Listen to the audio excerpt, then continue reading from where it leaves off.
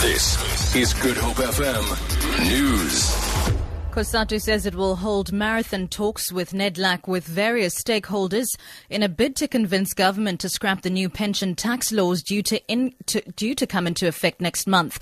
Cosatu wants a complete scrapping of the retirement reform, saying government should not dictate to workers how to utilize their pension funds. The new laws allow retirees to access a third of their money, with the rest to be paid out in installments. The Labour Federation led a picket yesterday outside the Nedlac offices in Johannesburg over the proposed new tax laws. Cosatu President Dumo Dlamini. Last time we've relied on comrades that we've had engagements with comrades. They ran to Parliament and passed the law whilst we're still hoping to find solutions to this matter. This time we're not going to be blinking an inch over this issue. To send a clear message to South Africa and the South African government that where it matters, whichever the constituency is, and in this instance workers' money, you can't interfere with that without workers giving you a mandate to do so.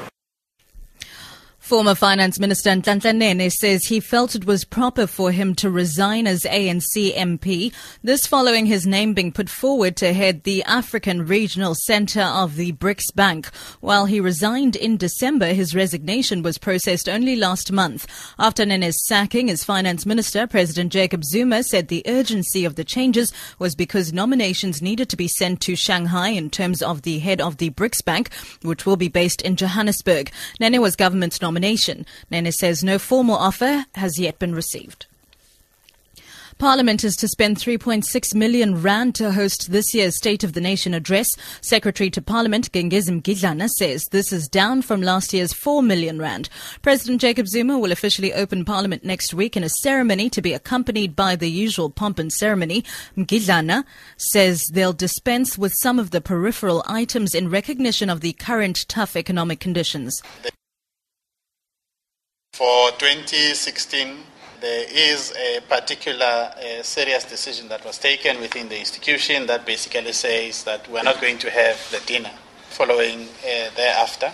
So which we expect that the costs there too will significantly also come down when we now talk about actual expenditure. And finally, French prosecutors are investigating at least 6 attacks on migrants at the makeshift Kalaya camp called The Jungle. Assaults on people living there are increasing. Volunteer legal teams have claimed, and they describe the situation as endemic.